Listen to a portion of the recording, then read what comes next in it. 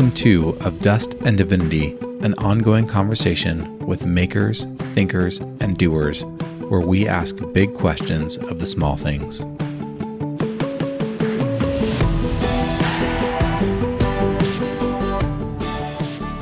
It is a picture of shared experiences, even if it's in different locations, countries across the world, but it's the same feelings. That feeling of worry and fear for your children, for your family. They're sharing experiences that are connecting them, that they have an understanding of each other that people who don't go through that will not have. Similar with you, what you're saying, Caben, you had that feeling of experience under the bridge, of feeling dehumanized just because of where you were, your location. At least knowing that feeling gives you empathy for others. Of Dust and Divinity is an ongoing conversation carrying threads from one episode to the next. Like if the podcast itself were a table in the back corner of your local pub, and each round of guests are like friends gathered at the table in free-flowing conversation. At the table with me today are beautiful souls who I cannot wait for you to meet. Here they are. Hi, I'm Becca. In my work, I partner with World Relief Sacramento, leading an after-school program for refugee children. I'm a wife and mother. I'm a white woman in my 30s. I have a degree in theology and cross-cultural communication, though I would say living cross-culturally has been my greatest educator. I follow Jesus, and he's changed my life. If I had a clone, she would be a physical therapist in Malawi, Africa, at Cure Hospital, where children receive free orthopedic surgeries. Hi, my name is Mimi. I'm originally from Kenya, but currently living in Milwaukee, Wisconsin. I identify as a Black woman in my 30s. I have a degree in family and human services, and I'm currently working as a homeless outreach specialist for Community Advocates. My team helps individuals experiencing homelessness that have a serious mental illness or a co-occurring substance disability. And the individuals are usually on the streets or in places not meant for human habitation. I've been doing that now for about almost 4 years. If I could clone myself and have two jobs, my clone would work at a bakery, specifically one that would cater to people with food allergies. Hi, and I'm your host, Caben Kramer. I'm a fourth-generation California farmer, farming walnuts on fertile Concow land along the edge of the Feather River. I'm a husband and a father to two awesome kids. I identify as a white male and am loving my 30s. Formally, I'm educated as an engineer, though I've never actually practiced engineering as a profession. I identify as a follower of Jesus and find the teachings and lifestyle of Jesus attractive. If I could clone myself and do two occupations, my clone would probably be a cultural anthropologist.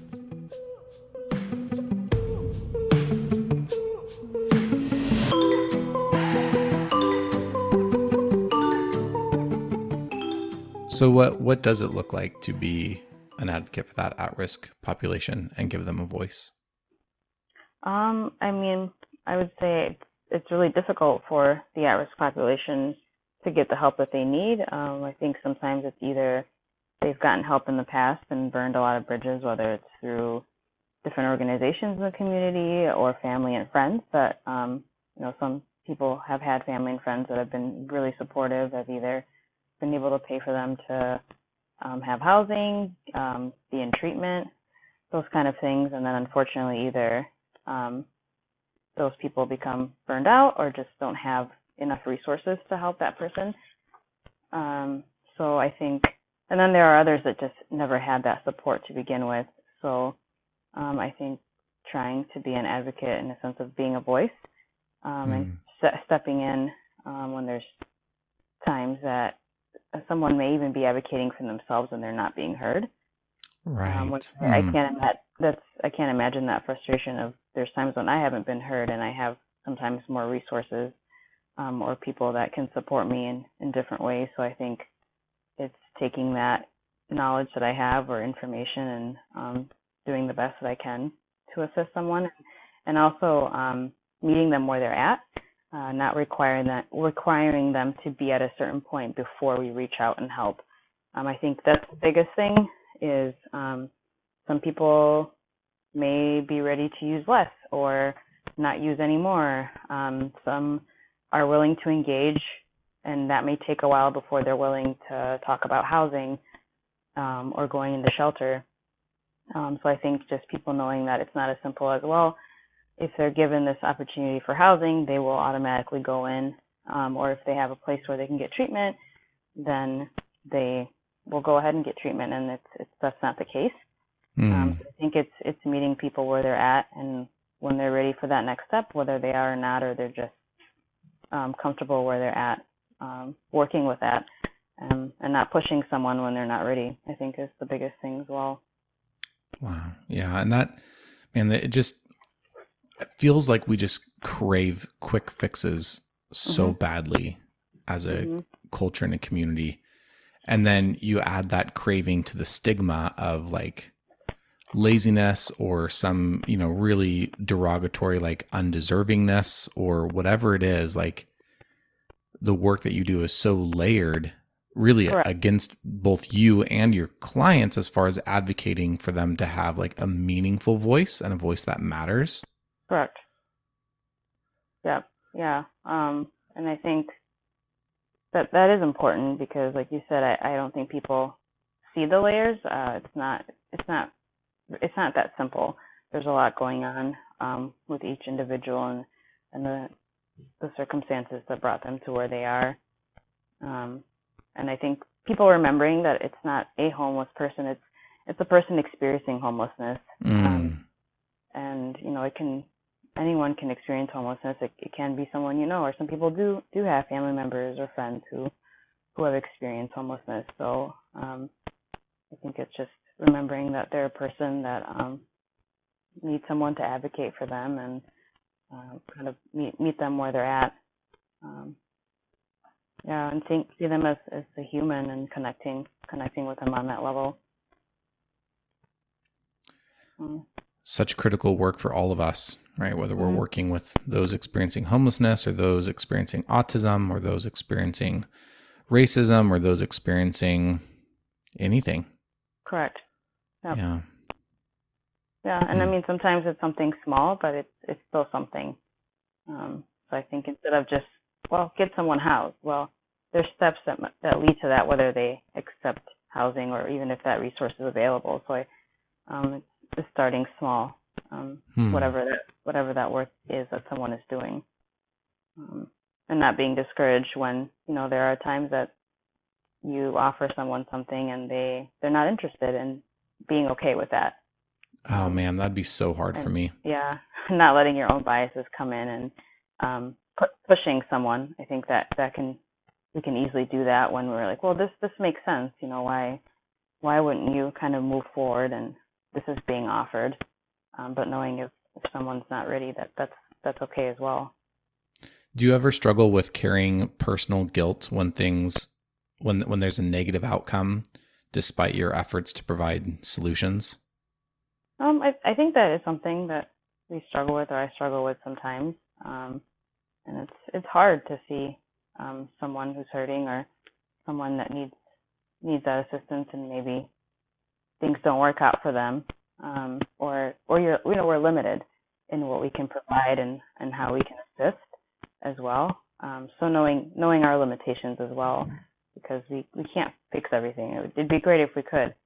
Right. A lot of people think that way. I wish I could solve homelessness and just all of the other things that are going on in the world right now, but unfortunately that's not how life works. So it's being happy with the small victories and not taking it personally when there are circumstances that don't work out as you would have thought they would.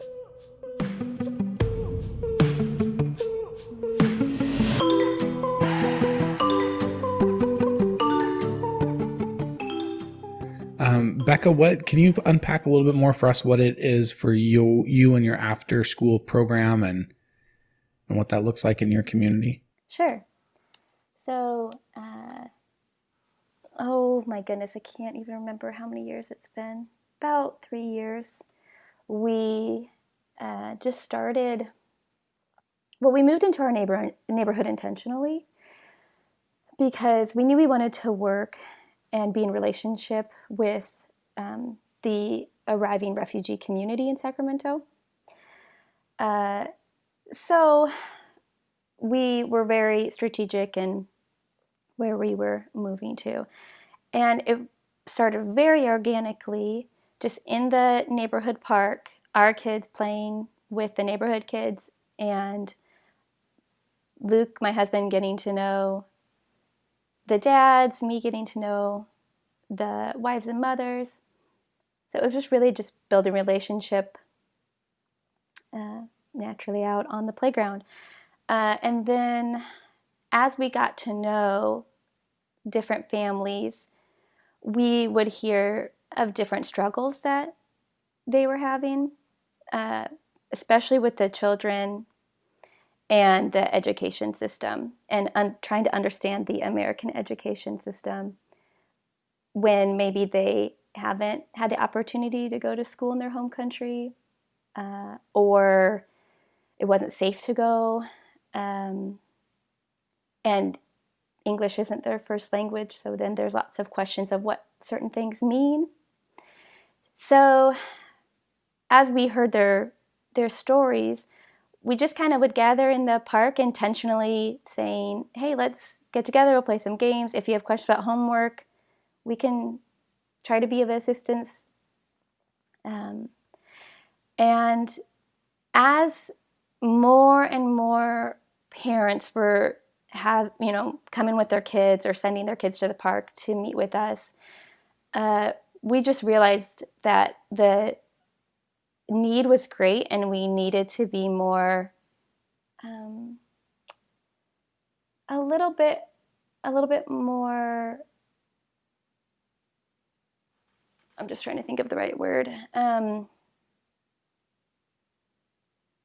We needed to have things set up a little bit better to actually make an impact and empower parents and kids to feel comfortable with their new education system.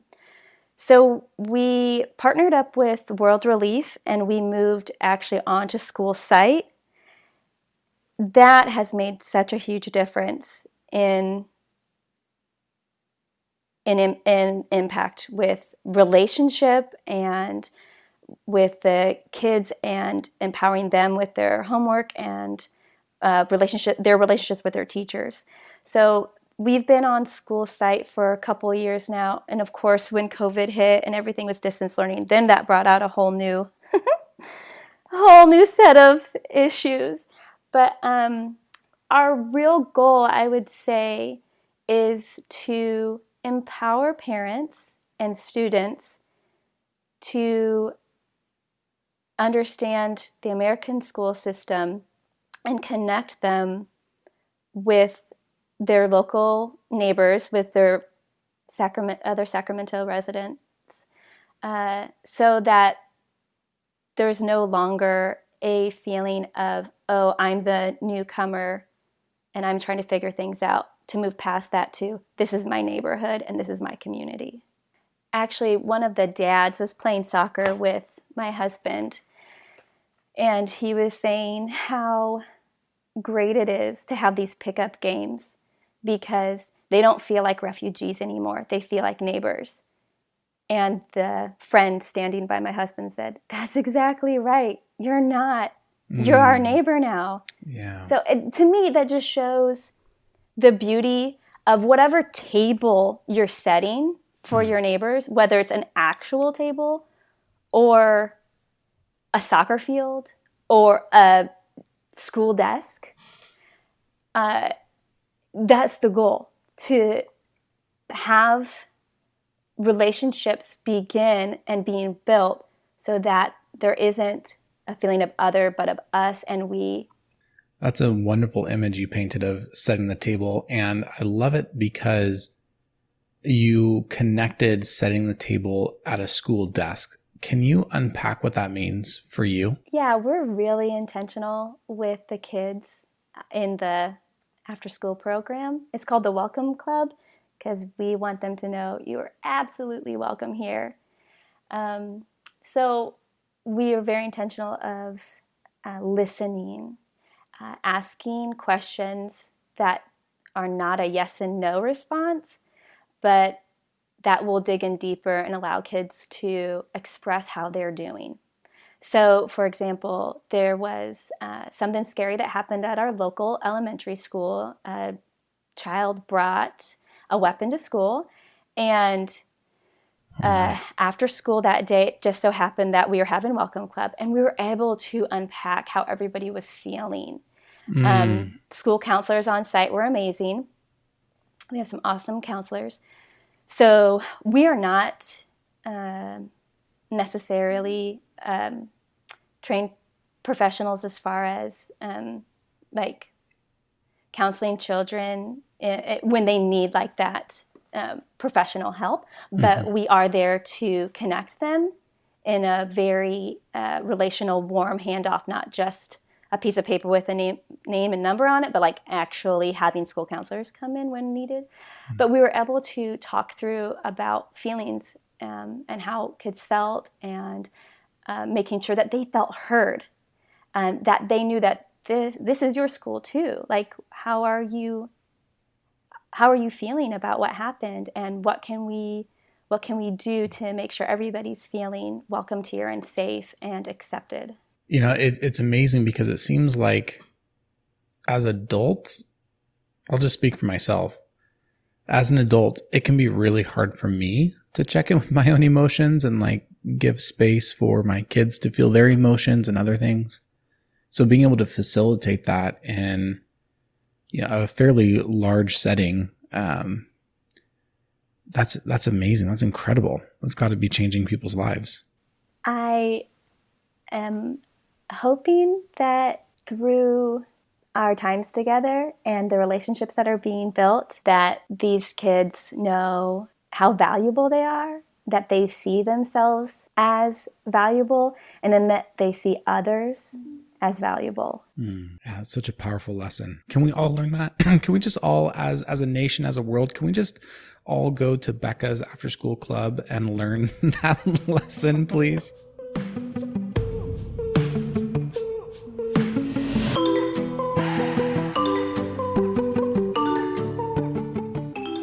So, Becca, one thing that I think is incredible, Becca, is that you guys did something that just sounds amazing, and yet just so few people do it, right? Like, you just hung out with people, and then from hanging out, your vocation emerged, which seems pretty rare.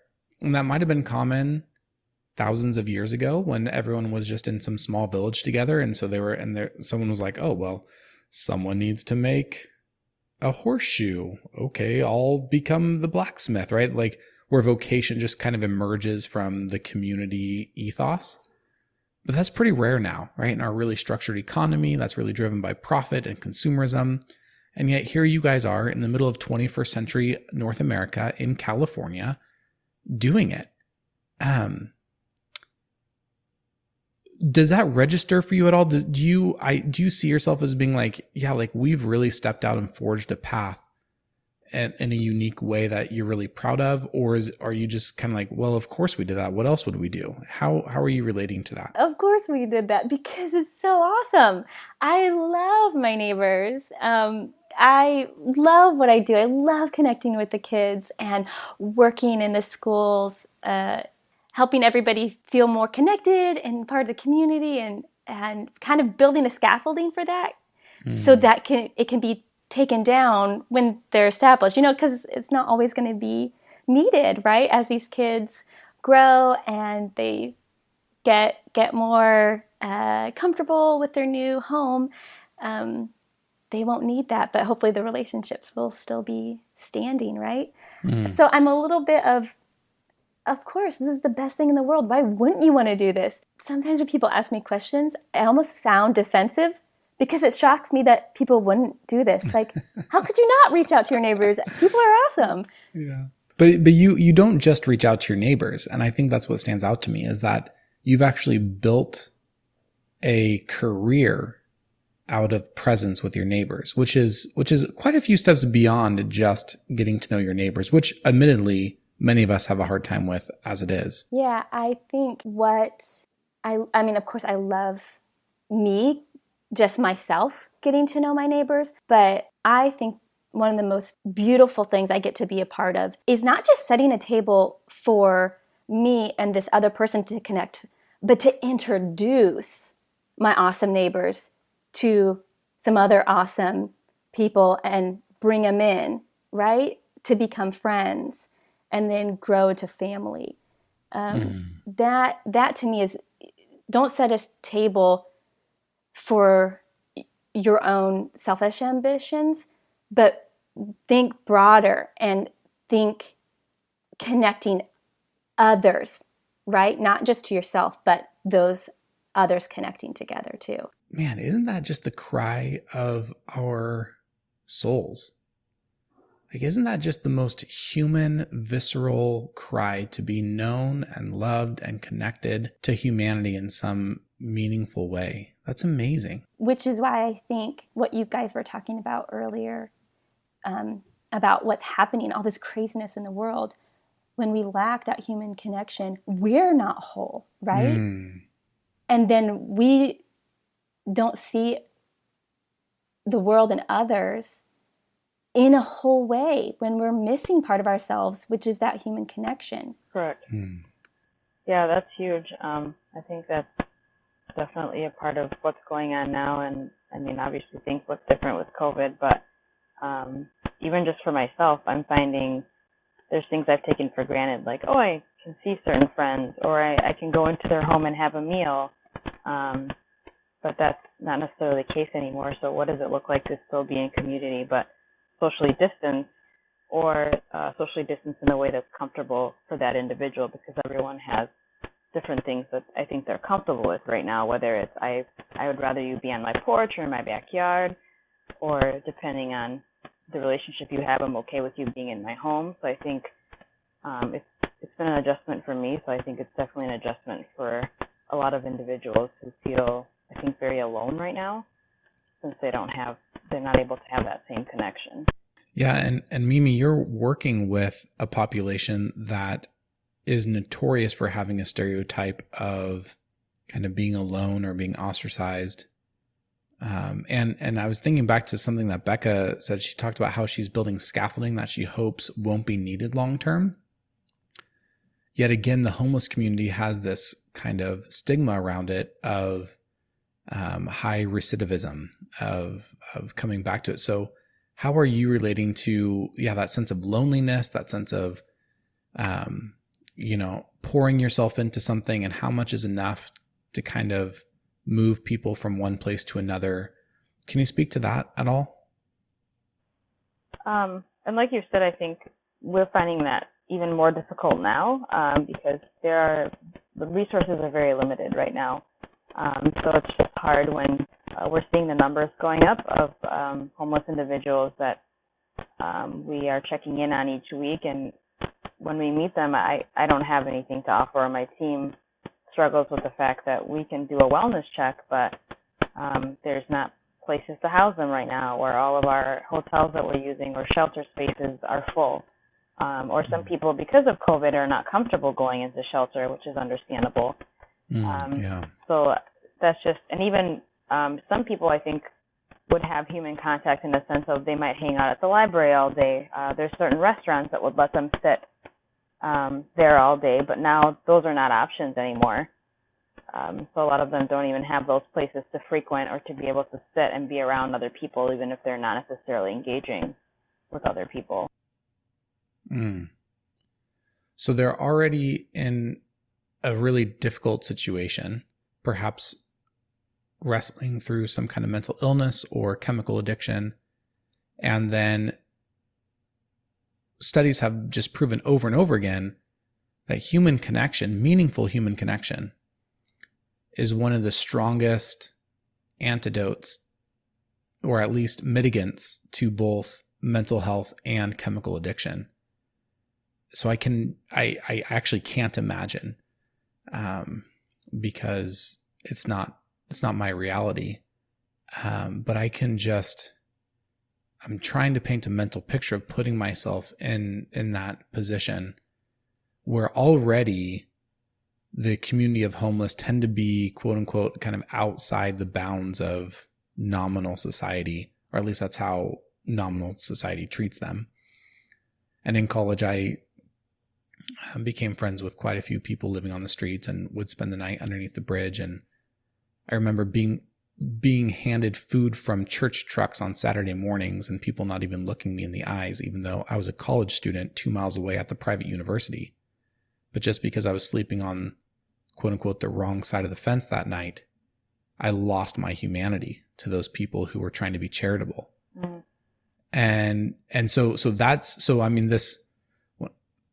I have felt that stigma, and yet I can't even understand it because I don't live in it, right? Correct. And now it's just exacerbated, and it's just so much more extreme now. How are people doing? I mean, it is a struggle, and you're meeting people that are just, some get angry, which is understandable because we don't have anything to offer, and it's hard when someone keeps calling you each week, and each time you're saying, I still don't have an update, I don't have a space for you, and a lot of our, like I'm saying now, a lot of our visits, or when we're in the community, it's just checking in on someone's mental health and well-being, and more of a wellness check, just to, hey, if we have coffee, we have a meal for you, let's connect with you, although we don't have a place for you to go right now. Man, that can be a hard place for you to be in too, just for your own mental health, of like bearing witness to this incredibly crucial need. And then in some ways finding yourself kind of powerless, maybe. I don't know if you relate to that at all, of really being able to do what just seems so obvious as like the most basic next step, and yet not being able to provide that. Correct. Definitely there are days where it's very frustrating because you wish you had the means to provide, like you're saying, the most basic thing of a safe place to be and be able to, for them to feel comfortable enough, just starting there and not even being able to offer that is hard. And, knowing that obviously we as a team cannot solve everyone's problems. Sometimes it's just something small that we do, but it's hard when not only are you seeing people that are struggling, those numbers are going up. It's not something that, homelessness is kind of being reduced. There's not as many people outside. It's unfortunately the opposite is happening, especially because of COVID. There are more people outside. People are being evicted now, because for a while that wasn't an issue. Yeah. So there's a lot of people that were housed that now we will start seeing outside, and it's not just single males. We're seeing families now. So that's really difficult. As you see families, like you were saying, like it's not just men, it's whole families. How, and with some schools being closed or starting the school year, distance learning, how is that then going to affect what these children, the support and the contacts and the relationships that they would have had in person, how is that going to affect them? And that is something actually I was talking to a coworker about the other day when we ran into a mom with several children, and a lot of them were school age. And like you're saying, if some places are going to do virtual learning, whether it's just for a while or it's a whole year, a lot of people don't have a place to even, like I was saying, the libraries, maybe you could go get Wi-Fi, or there's meals that are provided for children at school. And for a lot of the families right now, they're just surviving. So, their main focus is not where can I get Wi-Fi to get on maybe the school will offer them a tablet or a computer so that I can help my child learn. That's not their first thought, because they're just surviving and trying to make sure that their children are safe or that they're fed. So I think that will be a huge issue, even especially with the meals. A lot of them are getting their breakfast and lunch at school. So I really don't know what that will look like. It's amazing what you just said is what I hear from our neighbors, our immigrant and refugee neighbors, as they've had to flee different circumstances. In my community, it's usually violence. That's what they're saying about their experience with their children in their home country. that we weren't focused on educating our child right now. We're just thinking about keeping them safe, feeding them, clothing them. Where are we going to be? How am I going to stay together with them? Becca, can you just unpack that a little bit more? Because I feel like you're on the verge of making an important connection that I want to keep up with. Can you keep going? Yeah, I just think it is a picture and an example of shared experiences, even if it's in different locations. Countries across the world, but it's the same feelings. And that feeling of worry and fear for your children, for your family, that they're sharing experiences that are connecting them, that they have an understanding of each other that people who don't go through that will not have.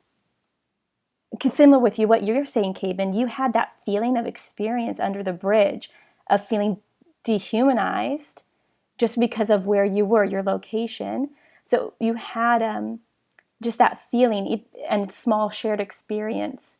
So you can relate, maybe not completely, but at least knowing that feeling gives you empathy for others. So these two groups that are going through different experiences but sharing a similar experience and similar feelings, they're going to connect with each other and understand each other way better than someone who hasn't gone through those things and doesn't understand those feelings. And yet both of those groups of people are tragically excluded from so many of the power structures that determine whether or not they're going to have a flourishing life. And what's amazing to me about what you said, Becca, is that it seems to be without you meaning it at all, but simply speaking the words into existence, in some ways can be misinterpreted as like an attack on American exceptionalism, right? To say that children growing up in Afghanistan are experiencing the same thing as children growing up in Milwaukee confronts this idea of what it means to kind of be this great American country. It kind of takes the blindfold off in some ways to say there's actually similarities between Afghan refugee children and families in suburban Midwest America. Even like Kevin, I know you living in Kenya, and what we would see, there have been times where I've even made those connections just internally of, oh my gosh, this is something that I see when I'm at home, which lately I've been thinking that more, and it's a little overwhelming for me to think that it's something like you're saying that I'm seeing in America, especially, growing up before coming here, or when you would hear about America, it's this great, wonderful place, and people, don't struggle. But then, obviously, in the work that I do and what I see, I have seen bits of that, but I think more recently, I'm even making connections to families or individuals that I've worked with at home and how they're living with how people are here, which is just, there's days where it's overwhelming because there's so many resources here, and there should be more supports in place. But like you said, unfortunately, a lot of the decisions made don't take that into account, or those groups of people into account. And I don't know tell me what you guys think about this thought. Then it feels like also within our structures, we will push people against each other. Do you know what I mean? Like here you have these two groups of people that are going through similar experiences, and yet it's like how things are set up, we almost put them where they should be against each other to see like who could get a little bit more. Do you know what I mean? Like how we treat others, or how we'll put people in different boxes and categories, and then almost make them fight amongst themselves to get more of what they need. You know what I mean? Almost like Hunger Games, how they would take people and make them fight, even though it's like everybody needed something, but you're putting people against each other so you keep the power for your own benefit, and they're still struggling. I don't know. What do you guys think of that thought? Oh, I was just wondering if you'd be able to give an example of that, even with where you're working and what that looks like. So here I see a lot of misunderstandings between the people experiencing homelessness here in Sacramento and our refugee neighbors. Refugees are given sometimes like a bike or something like that, and it will many times then be stolen, and it is always blamed on someone who's experiencing homelessness. So it's like they're almost being pushed to see each other in a negative way because of these experiences, that it almost seems like we've set it up so that they have a negative experience. Not we as in me, myself, but almost like our structures here in the United States. Yeah, so instead of there being a structural narrative that says, gosh, why do Target and Walmart throw away thousands of bikes a year? There's a structural narrative that says there's only one bike for this number of people, fight over who gets it. Is that kind of what you're going after, Becca? Yes. Oh, wow.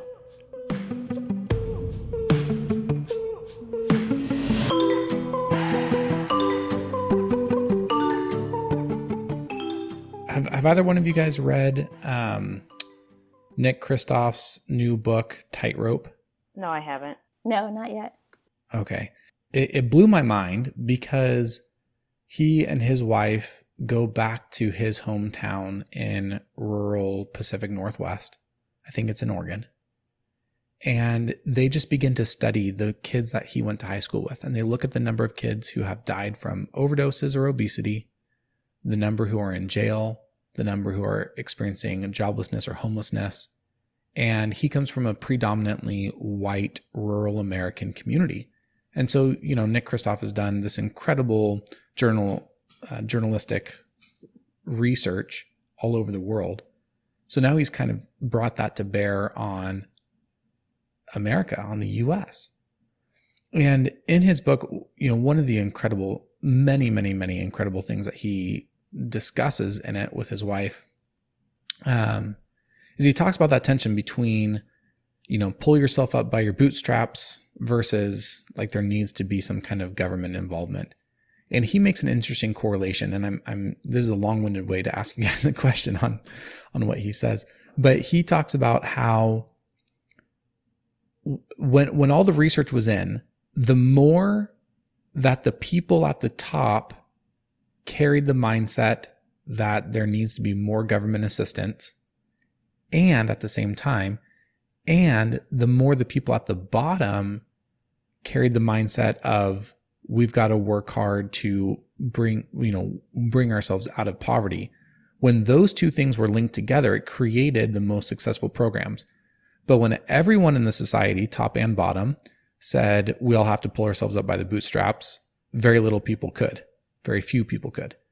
And when both top and bottom said there needs to be more handouts, very few people rose above poverty. And it was this interesting link that he made because, again, to Becca's point, our structures seem to go the other way around.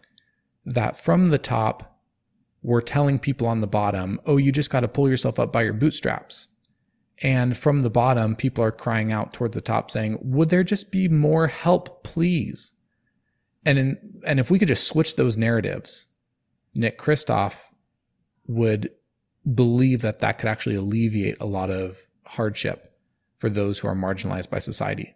But what are your thoughts on that?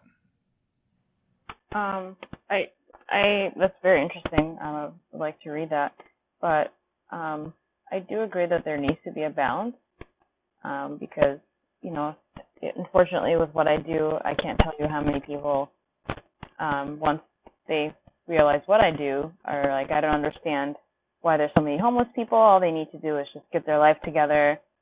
There's rehab facilities, whatever that might look like.